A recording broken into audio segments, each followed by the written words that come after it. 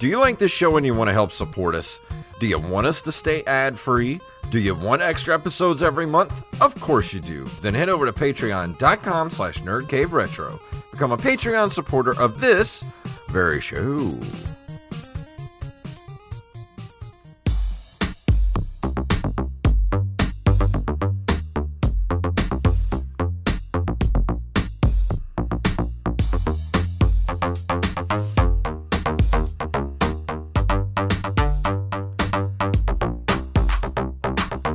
Greetings, programs, and welcome to the Nerd Cave Retro Show. My name is Jason Robbins. And my name is Derek Diamond. So how has your week been? Mine's been pretty tame. I haven't really done too much. Yeah, same for me. Luckily, I had off on Saturday because, we've been doing our movie nights on Saturday night. So I've had the last couple of Saturdays off, which have been nice. So really just trying to relax as much as possible. I mean, the schedule hasn't been as hectic, due to no baseball, which we actually found out today. During the fall, we have the University of West Florida here in town that hosts their football games at our stadium. We found out that that will not be taking place. Oh, wow. They will not be playing football at all. They're Division II. They're not like a major, like Division I school, like Alabama or something like that. But no, there will be no Division II sports. So I will have more free Saturdays in the fall if we're not doing movie nights, when kids are back in school. I mean, we don't have any plan beyond August, but that doesn't mean that we won't do it. Maybe you should go back to streaming on the weekends. I know. It seems like I might actually be able to have the time to do that. Yeah. Because I know I want to stream, if I have the time to, either Earthbound or Donkey Kong Country. Yeah. I got all my stuff in the mail that I had ordered to hook up the original hardware to my computer to be able to play the stream the original hardware. Turns out I got the wrong thing because I got a good capture card. I can use it with the Switch. It actually works really well with the Switch, but it's a HD AV to HDMI converter that's either 720 or 1080. It's got a little switch on it, but for some reason it's not registering the correct signal for the Nintendo and the Super Nintendo. And I hit up a bunch of people on Twitter, and I got a bunch of responses for a certain capture card that I need to get. So I'm going to order it this week, and it'll probably take about a month to get to me because it's got to come from Japan. So it's going to be another month before I can start streaming original hardware. But last week I worked late every day, and I had to work on Saturday, so I didn't get to do too much. But I have been playing. Anybody that's got me as a friend on the Switch sees me do nothing but play Goblin Sword this last week. Every spare minute I get, I'm playing that damn game. Yeah, I've downloaded it. I haven't had a chance to really play it yet, but I'm excited to dive into it. Yeah, it's going to be a good review. I'm just worried that I'm not going to finish it before next Wednesday because it is a meaty game, man. Like, I've been playing it nonstop, and I'm not even off like the first part of the map yet. Wow. Because I'm so OCD that each level you go through, you have to get there's certain things you get each level. There's 3 blue gems and 2 treasure chests you have to get to complete the level. You can move on once you actually make it through the level. You don't have to get anything. You can just get through the level, and then you can move on. But with my my OCD, I have to go back into each level a million times and try to get both chests and the 3 blue gems. So it's taken me forever to get through the game because I'm just loving like the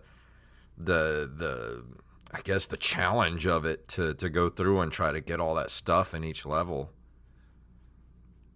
Yeah, no, I can understand that. I'm excited to hear what you have to say about it. I'm going to hopefully be able to play through a little bit of it before your review. That way I can have a little bit of a taste of it. And I have no clue what I'm going to review next, because I'm going to need something to wash this week's game, the taste of this week's game, out of my mouth. Speaking of that, we'll talk about that later. Yeah, let's go ahead and move into the news, shall we? Sure. If I can hit the right button.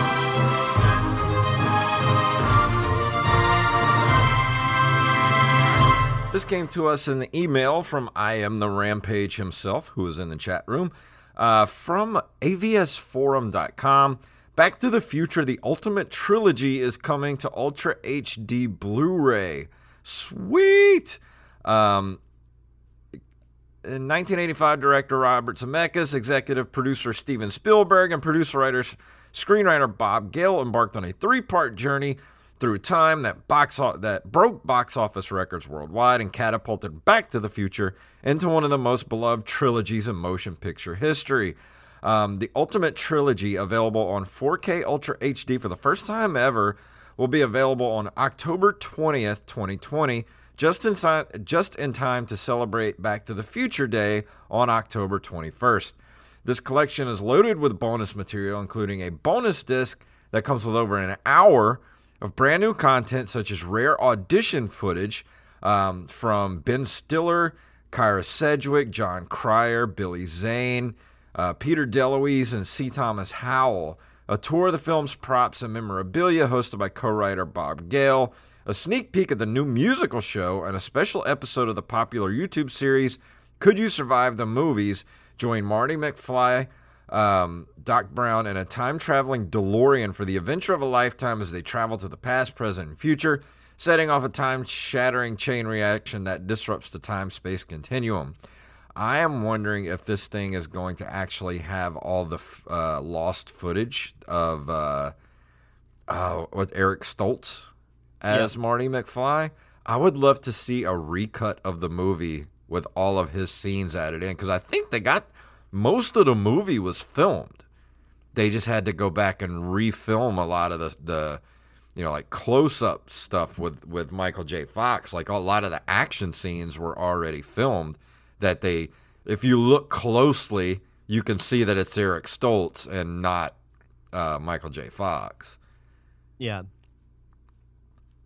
No, I'm excited for this. This sounds like a really cool box set, and there's a ton of features that you can read, through the full article. But yeah, I would love to see it just with the audition footage. Oh yeah, is what I'd love to see. I mean, there have been a few releases of Back to the Future. Yeah, I remember getting the original DVD set when it first came out, because I loved Back to the Future growing up. It's one of my favorite movies of all time. I recently did a rewatch of all 3 of them. And I remember when I was younger, I wasn't as big a fan of Back to the Future 2, but I think now that I'm older, I appreciate it more. Yeah. But no, all 3 are great movies. So I think this will definitely be well worth the purchase. Yeah, even though I don't have 4K TV, I still want to have this, especially for the Blu-ray, because I'll eventually get a 4K TV one of these days. But like you, I bought the DVD set as well. It's such a cool looking DVD set. Like, this looks like it's almost the same packaging, the way it's packaged. I love it. Back to the Future is still one of my favorite sci-fi one of my favorite movies of all time. I mean, there's very few perfect movies on the planet, and Back to the Future is one of those perfect movies. Do you think the DeLorean is the most iconic vehicle in film history? Definitely up there in the top 5, I'd say. I would agree with that. I'd say the DeLorean, Ecto-1. That was going to be the other one I was going to throw up there. Let's see, what else would be up there? As far as movie, the Batmobile, definitely. The Tim Burton Batmobile. Yes. Yep. Let's see. What else? What else would you say was an iconic car? I don't know. When I think of cars, I think more of television. Yeah, but I was thinking the General Lee, because that's pretty universally recognizable. Yeah. At some point, not to deviate too much, but at some point before the end of the year, I do want to do on my show some type of a Back to the Future themed episode. Oh yeah, that'd be great. I reached out to the reps for Tom Wilson, who played Biff. Oh yeah. And I didn't hear anything back, but I figure worst case scenario, I have interviewed Claudia Wells before. Yeah. So I could always see if she wanted to just do a return appearance. That's a great episode too. If no one's listened to that, go check out the Derek Diamond Experience and go listen to that episode. It's a pretty old one. It's from I think 2016 because that was when she was at Pensacon. But they're doing a Back to the Future reunion at Pensacon this year. Sweet. And Claudia Wells will be included in that. So I might see if she wants to do like a return appearance. Oh yeah, that'd be awesome. It'd be cool for like 1 week maybe to do like a retrospective, like say like Me, You, and Wally, and then the week after do another Claudia Wells interview. Oh yeah, definitely. I think that'd be cool. But yeah, I'm excited for this box set. Yeah, our next article comes to us from NintendoLife.com. Analog Pocket pre-orders have sold out, but more are on the way. Let's see. The original article, Analog has announced that it will be opening pre-orders for its upcoming Analog Pocket FPGA-based console, which offers access to over 2,780 Game Boy, Game Boy Color, and Game Boy Advance cartridges on August 3rd at 8 a.m. Pacific Standard Time. The bad news, the handheld will now ship in May of 2021, a delay in which Analog attributes to the ongoing COVID-19 pandemic, which has triggered supply chain issues out of the company's control. And there's some really good photos of the Analog Pocket. And as an update, it says here, and just like that, the initial batch of pre-orders have sold out in around 15 minutes. It's crazy. Analog says that it will be producing more and doing its best to meet demand, and you can sign up to be notified when more consoles are available again. Yeah, I know a lot of people were angry that it sold out so fast because they should have known they were going to sell more than they did. Always over-prepare. Yeah.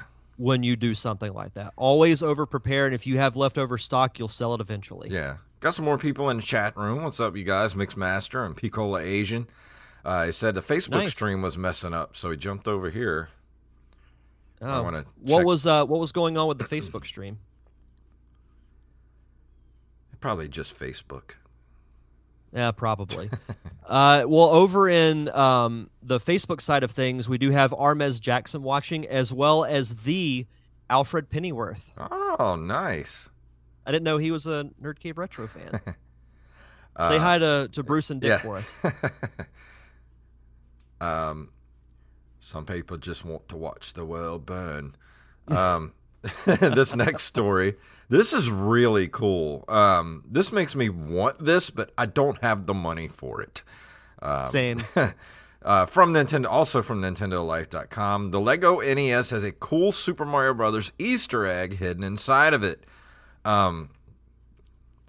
Let's see. Located underneath a side panel of the system is a recreation of Super Mario Brothers World 1-2. It even features the Warp Zone section at the end, allowing you to jump ahead in the game. And they have a picture of it here in the thing. And it said IGN's Brian Altano described his own discovery of this during the building process.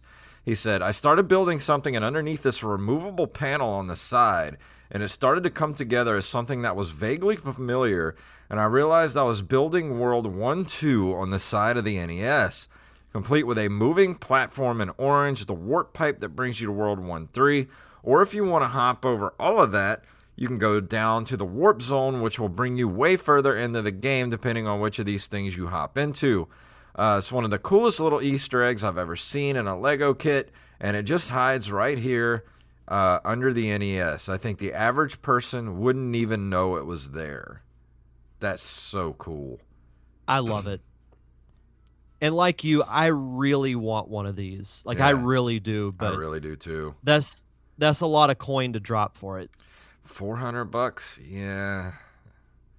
For the whole set? It's a little out of my price range. Yeah. Maybe one day. Yeah. Maybe one day. Let's see. Our last story, this is actually really cool. This comes to us from comicbook.com and courtesy of I Am the Rampage. Ren and Stimpy reboot in the works at Comedy Central. The Ren and Stimpy show will return on Comedy Central. It's been 25 years since Ren and Stimpy ended their runs on Nickelodeon and Spike TV. Now, Comedy Central will reimagine the series for a new generation, according to The Hollywood Reporter. Nickelodeon Animated Studios will develop the project once Viacom CBS hires a creative team. There's no information available on when the series will debut or for how many episodes it will run. The original Ren and Stimpy show debuted on Nickelodeon in 1991. This announcement is the latest in a trend of Viacom CBS reviving submersive animated comedies from the 90s and early 2000s. They also will resurrect Beavis and Butthead and Clone High and ordered the Daria spinoff series, Jody. Oh, did you ever watch Ren and Stimpy? Yes, I watched Ren and Stimpy. I love Ren and Stimpy. Stimpy, so I actually, you bloated sack of protoplasm. You idiot. Gee, Ren. So as a kid, I was not allowed to watch the Ren and Stimpy show, which made me want to watch it even more. That show was way too like out there for kids, and it was like marketed to kids. I don't know how they got away with it. Every time I think of Ren and Stimpy, I just get happy, joy stuck in my head. I used to have a DVD of the Lost episodes. Did you ever see those? I never saw them, but I remember seeing the DVD set in stores. Yeah, I used to have that, and I don't know what I did with it. Happy, joy, happy, joy. If and you ain't the granddaddy of all liars. No, I'm excited for this. I mean, that along with, Beavis and Butthead. I hope they get at least some of the original creators involved. Yeah. Is what I hope. I hope they get Billy West back to do the voices. Oh, I hope so. I feel like that's a requirement. Oh, yeah. Or at least it should be. But no, this is really cool. I'm excited for it. All right, well, now it is time to go into this month in video game history.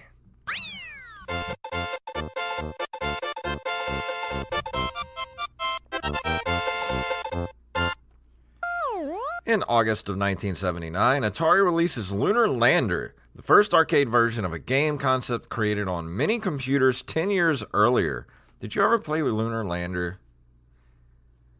I have not. I know we've talked about it a couple of times here on the show, and I will say as a side note, thank God we're in August because July got really, really light for gaming history. August is pretty full of it, which is really nice. But no, I know we've talked about Lunar Lander a couple of times, but I have never played it. Yeah, I never played this either. I've heard a lot of talk about it in the retro community. People loved this game, but I never like played arcades. Arcades were something that I didn't really have easy access to. Yeah. As a kid, so I didn't experience them all that much. Well, I went to the arcade a lot when I was a kid. We had an Aladdin's Castle in the mall, and I don't remember Lunar Lander being in there. Yeah, I don't either. Our closest mall from where I grew up was like an hour away. Yeah. So I didn't get to go to the arcade too much. On August 12th of 1981, the IBM personal computer is released for $1,565 with 16 kilobytes of RAM, Woo! No disk drives, and get this, 4-color CGA graphics. Wow. How much is $1,565 converted to today? Equivalent to $4,401 in 2019. That's not that bad considering some of the Apple computers were like, $10,000. I think the Apple, what was it? The first Macintosh I think was like $10,000 when it first came out, like that. 83 or 84. It's crazy, and that's like the equivalent of like $25,000 today. It's a lot of coin. Yeah, it is. August 30th of 1987, Capcom releases Street Fighter, the first game of the series and the one game no one ever talks about in the Street Fighter series. People love Street Fighter 2, though. Yeah, there was 85 different versions of Street Fighter 2. Yeah. I prefer the unreleased 86th version. Yeah, me too. Personally. The underground version. I don't think we've ever reviewed a Street Fighter game. No, and I've thought about it, but honestly, it's like, what can you really review about it? It's hard to review like fighting games and stuff like that because it's just fighting. There's no. Well, like with Mortal Kombat, it was different because I grew up playing that game and I had like that attachment to it. And plus, you had, I mean, there's a Street Fighter movie, but there's a story mode that I liked. There's a story mode that you can play in Mortal Kombat. I don't ever remember there being a story mode in any of the Street Fighter games. Yeah, I don't either. Rampage said he still likes Street Fighter 3 the best. Changed his mind. I didn't even know there was a Street Fighter 3. I thought there was just like 95 versions of Street Fighter 2. He should post the meme of the guy sitting at the table with the coffee. Yeah. Street Fighter 3 is better. Changed my mind. In August of 1988, Sega releases Altered Beast, later ported to the Mega Drive / Genesis, where it was packaged with the console in North America and Europe. Rise from your grave. I've never played this game. I've thought about, because I know it's on the Genesis Mini, I've thought about playing it to review it. You should. I love Altered Beast. Like, I started playing it when I remember playing it as a kid at a couple of friends' houses that actually had the Genesis, and I played it for a little while when I got the Mini, and it's still a pretty cool game. I just love the voices on it. It's like, "Rise from your grave." You know, one thing that Sega missed out on is they should have had some type of musical game for the Genesis with Phil Collins. Yeah, they should. See, what I'm trying to think of a Genesis song like "I Can't Dance" or something like that. Yeah. I Can't Dance exclusively for the Genesis. Yes. By Genesis. Yes. No brand confusion there. August 23rd of 1991, Nintendo releases Super Mario World and F-Zero along with the SNES or the SNES in North America. Super Mario World was the original pack-in game for the SNES. The game introduces Yoshi character to the Mario series. And I'm glad they went with the Yoshi character that they did, because the story we talked about last week with the Nintendo leak, I don't think Yoshi would have been as popular a character if he remained, raptor looking. Yeah, his current look is slightly more kid-friendly. Yeah.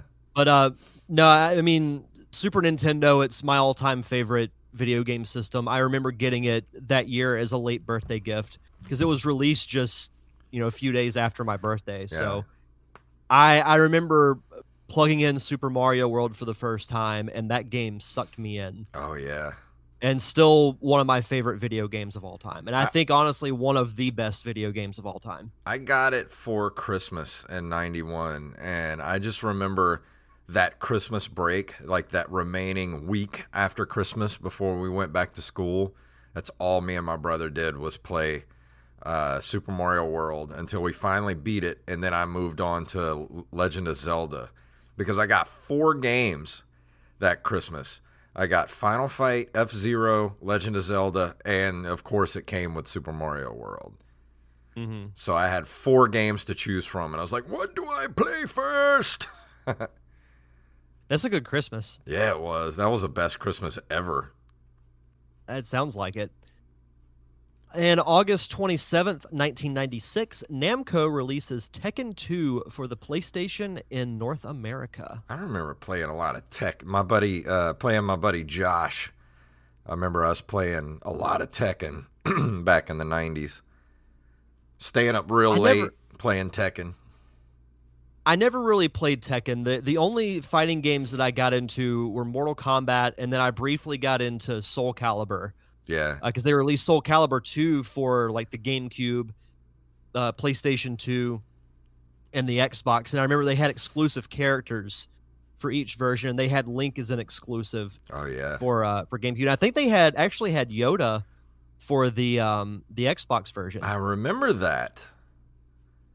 I think that was the other version, one that I would have got. Yeah, that's the version I played. Was the one with Yoda. Mm-hmm. Yeah, that was for the Xbox. Yeah. I can't remember who the PlayStation exclusive was. Oh, wasn't it Spawn? It might have been. I can't remember. I remember Spawn was a exclusive for a fighting game, but I don't remember which fighting game it was for. It was an exclusive for either the Xbox or the PlayStation, but I don't remember. Yeah. Let's see. On August 21st, 1998, Tom Clancy's Rainbow Six is released for Windows. I never got into any of the Tom Clancy games. I think I rented Rainbow Six for maybe the N64 or maybe the PlayStation 2 or something like that. And then I played some of the Splinter Cell games and just never got into them. The thing I remember about the Tom Clancy games, I remember seeing commercials for them all the time, but I never knew anyone who played them. Oh, yeah. Piccola Asian says Yoda was exclusive to Xbox 360 for Soul Calibur 4, and Spawn was exclusive to the Xbox version of Soul Calibur 2. I knew he would know it. And that's why we call him the Emerald Coast fact checker. Yes. We have 3 fact checkers. We have Wally, who is the official fact checker, Tyler Watson, who is the fact checker to the fact checker, and Brandon Rutledge is the Emerald Coast fact checker. And I try and fight the facts every week because I say never let facts get in the way of a good story. Yeah, Mixmaster's right. He said he couldn't do Splinter Cell games either because too much stealth. That was my problem. I can't do stealth games at all. I can't stand when games give me like a stealth mission or an escort mission or a stealth mission. You can just keep those and shove them up your butts. Hear that, game developers? We'll get to stealth aspects here in just a couple of minutes. Good. And to close us out for this month in video game history, on August 28th of 2000, Mario Tennis is released for the N64. The only real like Mario sports game that I got into. And as a little trivia question, it also introduced the character of Waluigi. Oh, I did not know that. I was wondering when Waluigi made his debut. It was Mario Tennis. Huh. Because I remember seeing him and I was like, oh, they finally made like the evil Luigi. Because, Wario was around forever. Yeah. Since the Game Boy era. I just cannot get into sports games. I think the last sports game I really got into was the NHL 2K series back in like 2004, I think. I've actually kind of been like having the itch to play a hockey game. I've never played one before. Dude, hockey games are great. I just wish that the 2K was still making those games because those were great. I can't remember the 2 teams, but like most sports have started back now, and with the NHL, they're hosting like half the league in Edmonton, and the other half in Toronto. And I can't remember the 2 teams that were playing, but within minutes there were 2 players already beating the crap out of each other. And I was like, hockey's back. That's the best part of hockey is watching the fights. Yeah, do you guys have like an indie hockey team? We used to. We used to have. Well, at first we had the Seawolves, and they won the ECHL championship, and then of course the ECHL shut down, and it became, what is it now? I think it's the SPHL. Yeah, SPHL, and then we got another team called the Surge. And then they got rid of hockey like about 5 years ago or so, which sucked because I used to love going to hockey games. Yeah, when I was a kid, we had the Ice Pilots. I remember that, They went away, and then they came back rebranded as the Ice Flyers. Yeah. And they're still around. I haven't been to an Ice Flyers game in years. I think the Ice Flyers were the Seawolves rivals, if I remember correctly. That sounds about right. Because, I mean, if you look at baseball, it's like the Shuckers are the rivals for the Blue Wahoos. What a stupid name. Shuckers. You mean with their... sideways vagina? Yeah, I was going to say their provocative logo. Yeah. Dude, anybody listening to this that is not from the Gulf Coast area, go online and look up the Biloxi Shuckers baseball team and look at that logo and tell me that it does not look like a sideways vagina with googly eyes. I don't know what they were thinking with that logo. I really don't. I remember when because the team in Huntsville became the Biloxi team, and we saw the logo, and I was like, what? Yeah. Brandon said he still has some Ice Pilots merch, and where I work, before I worked there, they were the exclusive merchandising t-shirt shop for the Seawolves. So there's like old Seawolves merchandise like everywhere in my shop. Even like old cool trophies and stuff, like trophies and banners and like old pictures, all kind of stuff in there from the Seawolves. The coolest hockey team name I ever heard was the old Tallahassee Tiger Sharks. Oh, that's not a bad name. Yeah, I was like, I can get behind that name. Yeah, you get 2 for 1 with that name. Tigers and Sharks. But before we go into the review that I can't wait for us to get to, Derek has some shout-outs before we go into it. So as always, we like to give a shout-out to our awesome patrons over at patreon.com/nerdcaveretro. We want to shout out Armez Jackson, Axeblade07, Daniel Salmon, John Jekyll, a.k.a. Mixmaster, Carlos Longoria, Staff Sergeant Sketch, and Randy Bailey. Thank you guys, as always, for keeping the lights on for us. And because we are at the $50 level, we will keep doing our bonus episodes. And this month, we will be doing a commentary track for the Street Fighter movie, which I cannot wait for because, as we've mentioned almost ad nauseum on the show, Double Dragon was an interesting venture. That movie was crap. That's putting it nicely. But no, Street Fighter is like the so bad it's good. Yeah. And fun type of movie. So I'm excited for it. And if you want to be a part of our awesome Patreon, head over to patreon.com/nerdcaveretro. Yes, and tonight Derek's going to be talking about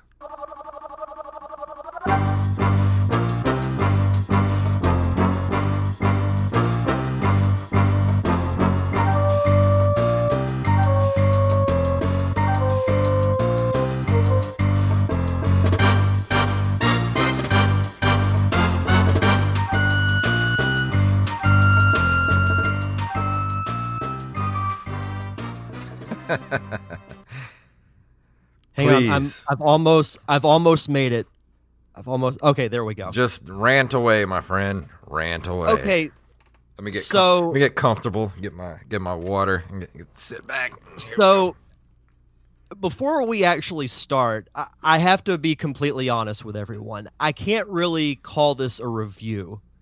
We'll call it a friendly discussion about a certain video game. So I mentioned, weeks ago, I was like, you know what? I'm due to review a bad game. I've been having a good stretch. I've reviewed like Sonic and Knuckles. I've reviewed, other good games, and Paper Mario a couple of weeks ago that I really like. But honestly, I think my most fun review that I ever did was when I reviewed Superman 64. Mm-hmm. Because that game, I knew how bad it was because I'd heard so much about it. I didn't know until 2 weeks ago that there was even a Mission Impossible game for the Nintendo 64. And that won the coin toss, so I attempted to play it. So let me set the stage for you, if you will. So today I will be discussing Mission Impossible, which is an action-adventure video game developed by Infogrames and loosely based, that's very accurate, on the 1996 film of the same name. It was originally released for the Nintendo 64 video game console in 1998, July 18th to be exact. In the game, the player assumes the role of Ethan Hunt. You wouldn't know that by how the character looks. An impossible missions force agent who must clear his name after a mole has infiltrated the team. The game features 20 levels where the player must complete several mission objectives with the use of numerous high-tech gadgets. So, when I sat down to play this game, I didn't look up anything about it. All I had was what we talked about on the show. Mm-hmm. I didn't read any reviews, any like walkthroughs or anything. And you know what? I'm just going to get it and I'm just going to dive right in and see what happens. So, I start playing it, and first, the logo screen comes up and you hear the Mission Impossible theme. I'm like, all right, this is pretty cool. I love the Mission Impossible theme. It's pretty catchy and everything. The first cutscene has graphics that look more paper-like than Paper Mario. And Paper Mario was designed to look like paper. You look at, like, say you're in this park or whatever, and you look at the trees and they're like, it's like that thin. I'm like, Can you guys not like make any depth? And here's the thing. We've knocked the N64 for its graphics not holding up that great. Yeah. But Ocarina of Time didn't look this bad. Mario 64, which was the first game to come out for this console, did not look this bad.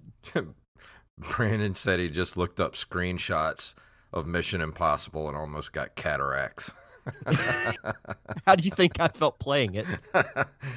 I remember when I got this game, I got it when, a few years ago, my brother actually bought me a Nintendo 64 for my birthday and shipped it to me. He found it at a, not a flea market, but what do you call those sales where somebody dies? And estate sale. Yeah, they had it. He found it at an estate sale and sent it to me. And he gave me a couple of games, and one of the games was Mission Impossible. I had never played it before, and so I popped it in. I think I lasted maybe 5 minutes before I was like, this game is garbage. I made it slightly longer than that. I gave the opening mission more than one attempt, but I'll get to that.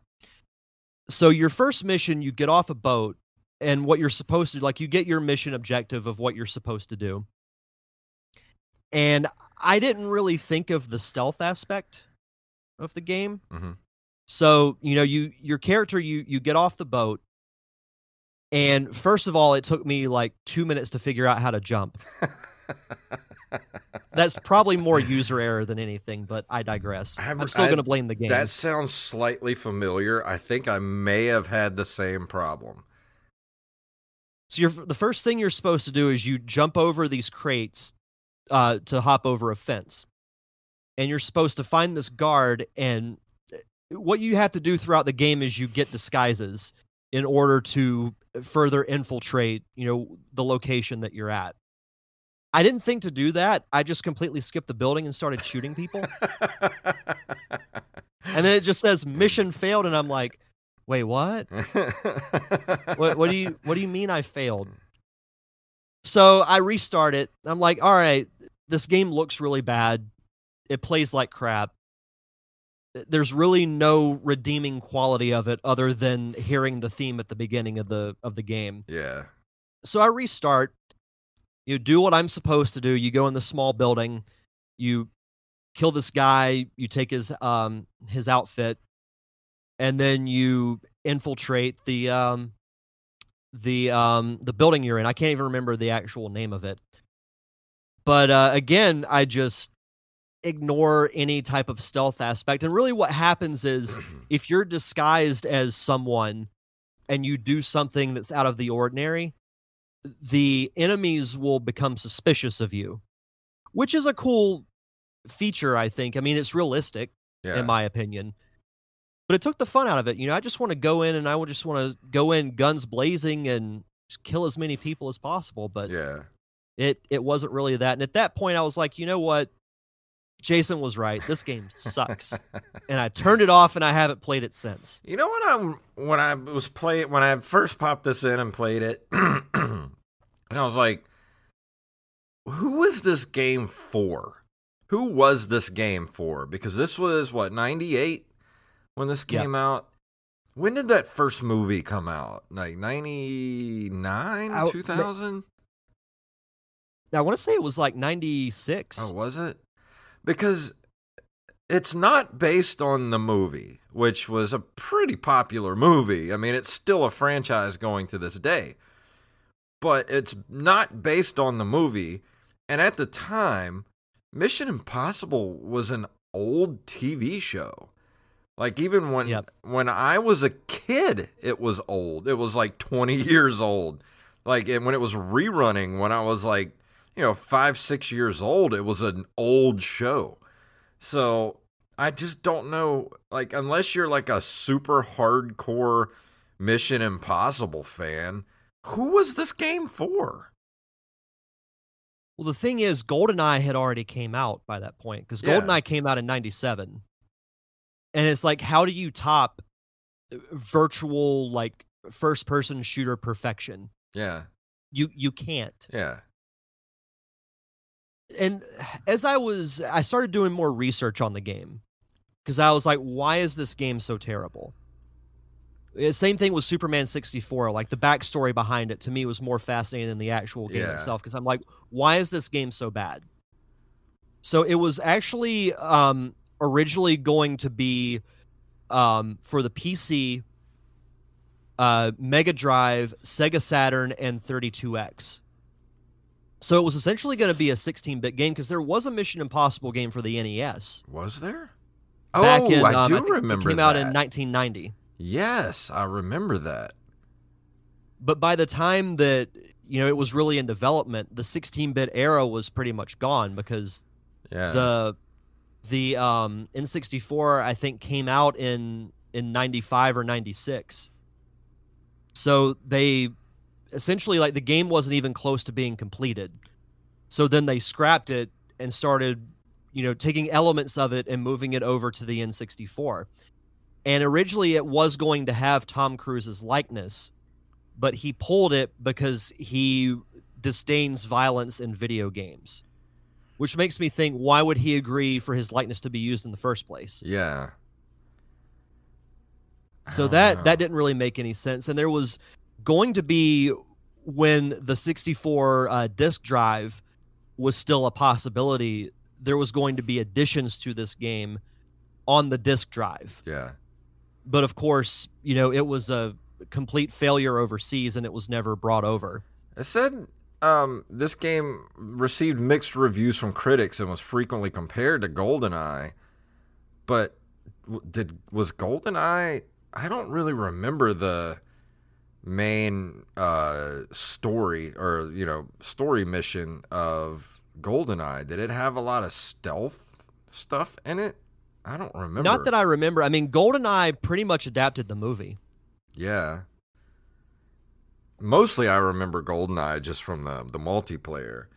But that's why I think it was so popular, not because of the story. I don't know, it doesn't But because it just had one of the greatest multiplayers ever. Yeah, and Mission Impossible just doesn't seem like it would have that, I don't know, that appeal, because it doesn't have that instant name recognition of characters. Like, you think of James Bond, you know the names of those characters, like Oddjob and James Bond and all the the different all the classic villains. Yeah, the classic villains. But Mission Impossible is like, the only name I remember is Ethan, and that's because Tom Cruise played him in the movie. Like, I don't remember jack shit about Mission Impossible.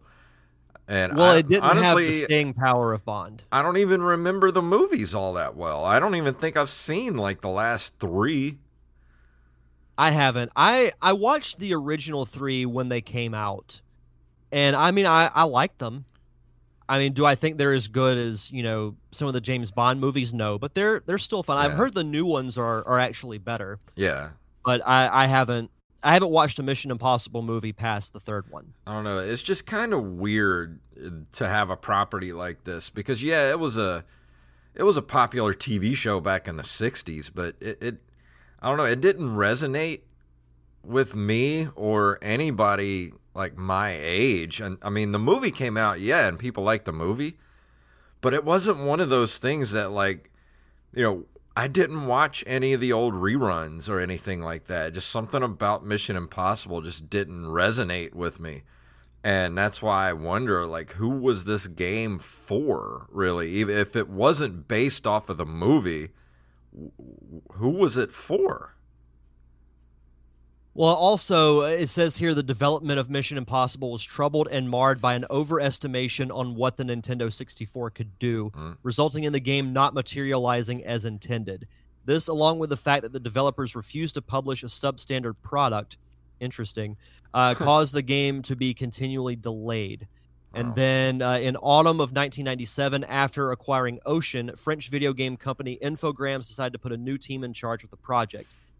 So, I mean, this thing was pretty much doomed from the beginning. I mean, anytime you have like a big shift in creative or anything like that, it's never a good sign. But I feel bad in that aspect because I feel like, the creators, those who are actually doing like the labor intensive portion of the game, I feel were honestly doing the best that they could. Yeah.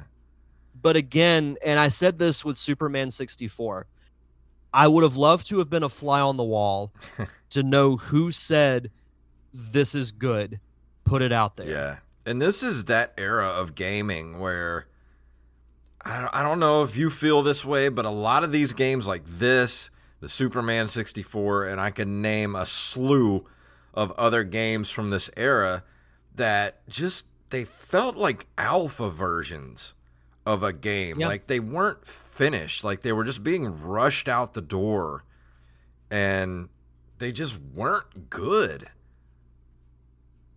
Do you think it was because of the big shift between 16-bit and 64-bit? Maybe. Because there's not a big jump between 8 and 16. Yeah. I don't know. I feel like, there was a lot of shovelware back in the NES and Super Nintendo era. I mean, you had you had LJN putting out whatever crap they could sign a license to, and you had to be careful. But like even in this era, that huge jump from 16-bit to the polygonal graphics, I don't know, it just felt like a lot of these games were, I think they were trying to do way more. It's like they saw this huge jump in technology and they were like, all right, well, we can do this now, but it was still a little too ambitious for what the hardware could handle. Because I think they were trying to do what PCs were doing at the time. And you kind of saw that like around 2000 when Halo came out. Because they were already doing, first-person shooters on the PCs that were light years beyond what consoles were capable of. So I think, I don't know. I really can't explain it. I think like a lot of times their ambition was way further than what the hardware could handle. And then other times I feel like, like Superman 64, I think it was just somebody did a proof of concept and was like, all right, here's what the engine can do. Now let's go build a game. And then somebody higher up saw that, alpha build of the game and was like, oh, we can go ahead and put this out now. And either way, like, I just don't understand that logic. Yeah. Like I really don't. And I felt like that next generation of 3D gaming, like with GameCube, with Xbox, is when they started to figure it out. Yeah. With Microsoft, they had been obviously in computers. So I felt like, with Halo as an example, that kind of gave them a little bit more of an advantage because they knew how to be able to handle something of that magnitude. Yeah. To loosely quote Admiral Akbar there. But shout out to Michael Dixon and Wade Vatican who are watching on Facebook. Oh, awesome. Welcome. Fantastic. But yeah, I mean, you and those in the chat warned me about it, and I had no idea like how bad it was going to be. Like my expectations were low. Yeah. But I may have lasted a little bit longer in Superman than I did with Mission Impossible. See, I should have raised your expectations so you could have been as bewildered and disappointed as I was at this game. Yeah, it's because I'll be honest, I didn't even know this was a game back then. Like I didn't either until last week. Yeah, I didn't even know this was a game until I got the Nintendo 64 a couple of years ago, and it was one of the games that was shipped with it. And I was like, "What is this?" And I played it, and I lasted maybe 5-6 minutes tops. I was like, "This is awful. I'm never gonna play this." Well, you want to know the crazy thing? On the reception portion of this little Wikipedia page, Mission Impossible was considered a commercial success, according to Infogrames chairman Bruno Bonnell. It sold 1.13 million copies as of February 1999. In the U.S. market, it had sold 550,000 as of October 1998. That's crazy. It gets better. Mission Impossible received generally mixed reviews from critics and was frequently compared to GoldenEye 007. In what way? In what way? Like it's not in the same league. No. Nowhere near. GoldenEye is one of the greatest video games ever made, and Mission Impossible it's the great value version of GoldenEye is what it is. And that's surprising me. If you would have told me this thing sold 550,000 copies total, that I would have believed. But 1.13 million copies sold, just the fact that it broke 1 million copies is mind-blowing to me. Like, they must have had a great advertising campaign. That or all the employees went and bought the copies. Probably. Because if I would have bought this back in 98, I would have immediately taken it back and been like, "Can I please get something else?" Yeah. But this probably, I don't even know if this would have even been a rental for me. This would have been one of those games I would have seen on the shelf at Blockbuster and been like, "Nah, next," and moved on. I probably would have never even rented this. Yeah. Well, it gets a little bit better. So some of the review scores, Electronic Gaming Monthly gave it a 5.75 out of 10. Game Informer, an 8 out of 10. That's 8, as in 10 minus 2. Wow. Game Revolution gave it a B-. GameSpot, a 6.6 out of 10. IGN 6.6 out of 10, and Nintendo Power a 7.2 out of 10. All right, whose palms got greased for those reviews? Who from Game Informer was on their payroll is what I want to know. I don't know. Maybe in 1998 this game would have been more playable because we didn't know any better. Maybe we're looking at it through 2020 eyes. What do you think? Possibly, but again, I'll say this came out after GoldenEye. Yeah. So it's like, how would you top GoldenEye? You can't. I mean, can you make something that's almost as good? But you'd be like, yeah, it's not as good as GoldenEye, but it's still fun. Yeah. Rampage said someone bought all 1 million copies so that no one else would suffer. Whoever did that, if that were the case, they deserve the Nobel Peace Prize. Yeah.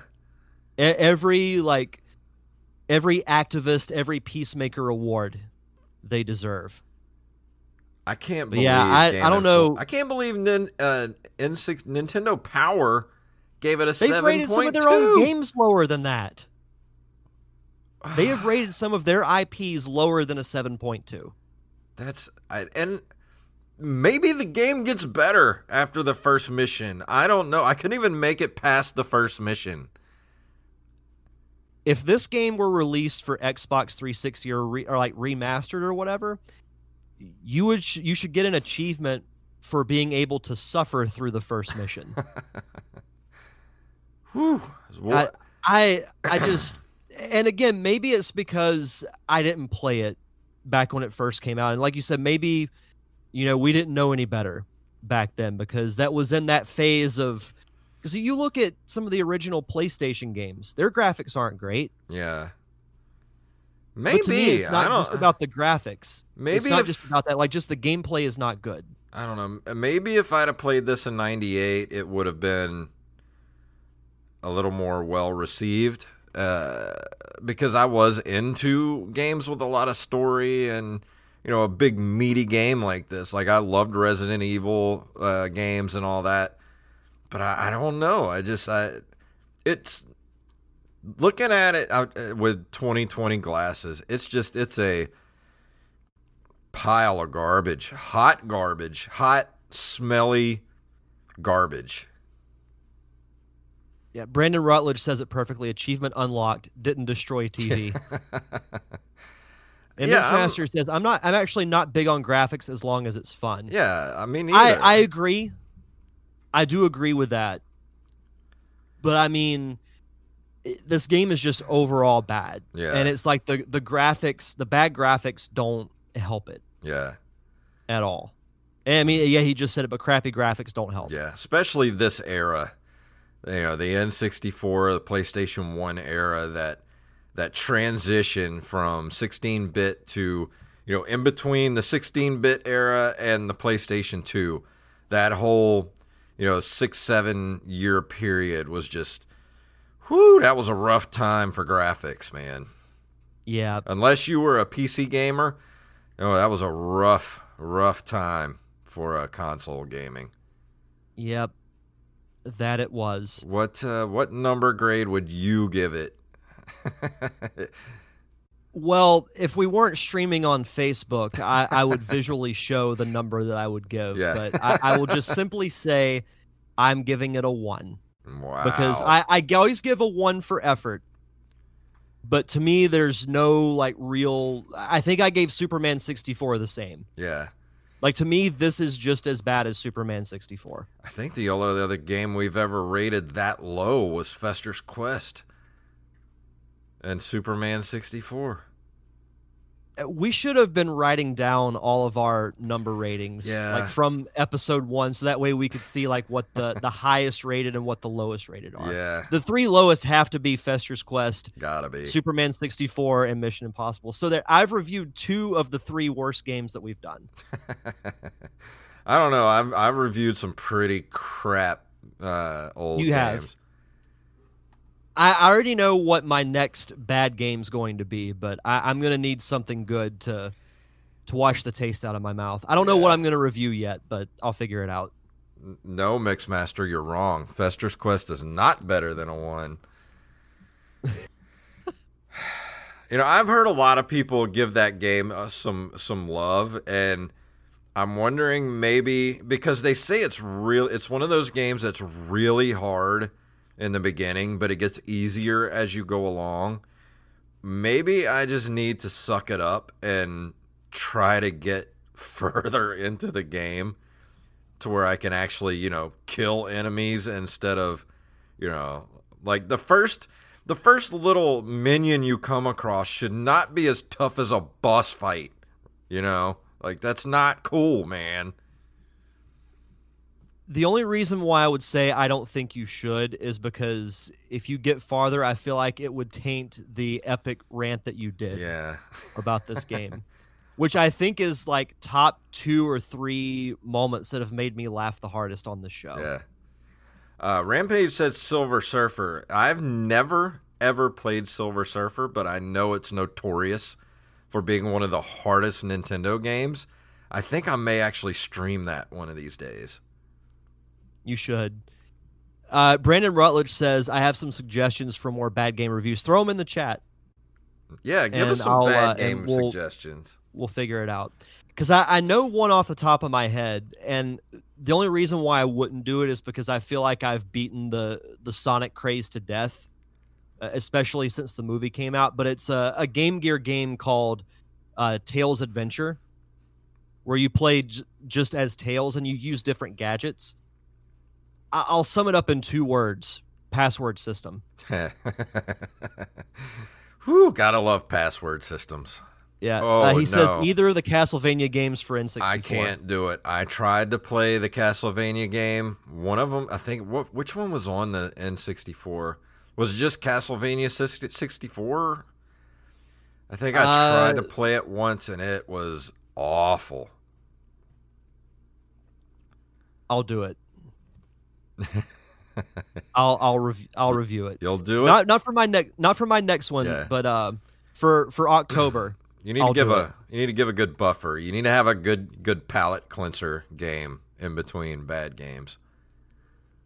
I do know that I want to review Soul Blazer, which is an RPG for the Super Nintendo, but I'll need time to actually like immerse myself in it. Because like with Paper Mario, I'd already played it before, so like it started coming back to me as I started playing it, but I've never played Soul Blazer before, so I do want to do that at some point. But I think I'll figure something out. I think after my next review, which is going to be Goblin Sword, which that's a good palate cleanser for you. I think you need to spend a couple days playing Goblin Sword over the weekend.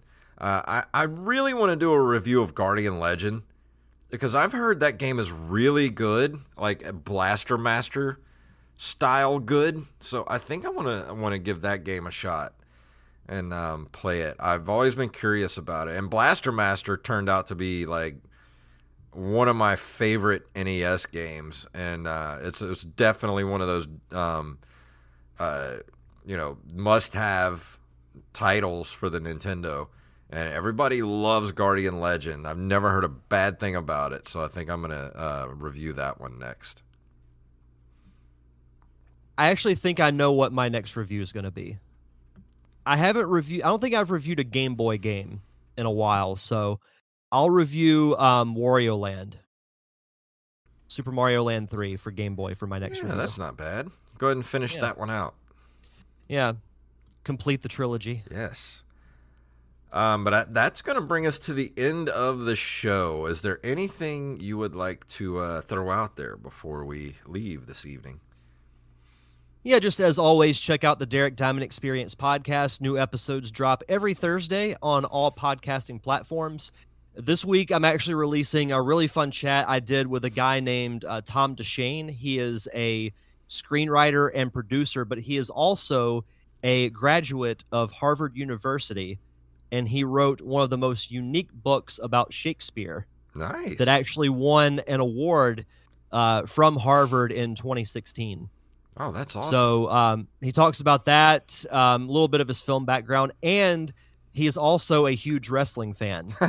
So we spend the first 10 minutes of the show talking about old wrestling. Oh, that's cool. I'm gonna have to listen to that one.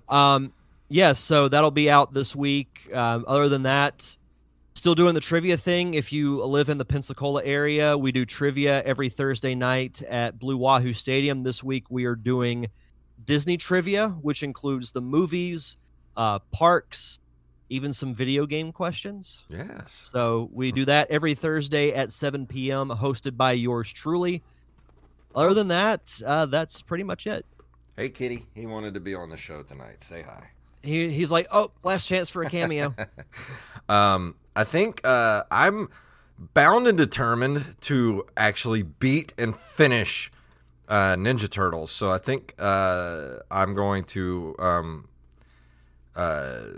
stream Ninja Turtles again this weekend. I played it last weekend, got to the same spot I got to last time, couldn't get past it. So I'm determined to beat that damn game, and I'm gonna do it. So I'm just gonna keep playing it until I beat it. So if you'd like to watch me bang my head against the wall playing Ninja Turtles, join me this Sunday at 4 p.m.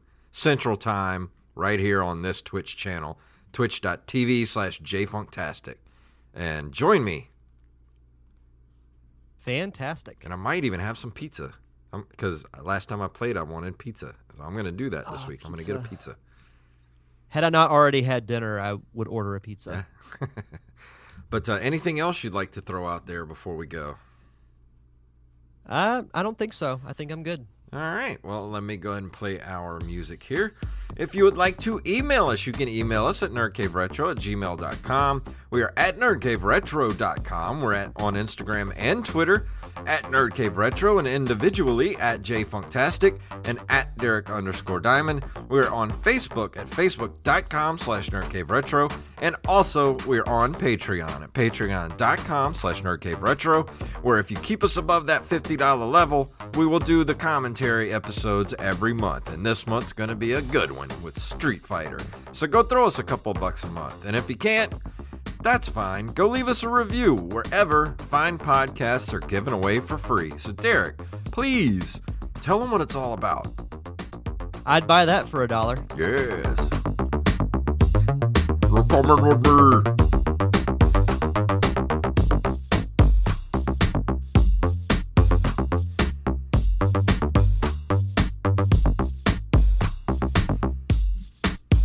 Wise man say forgiveness is divine, but never pay full price for late pizza.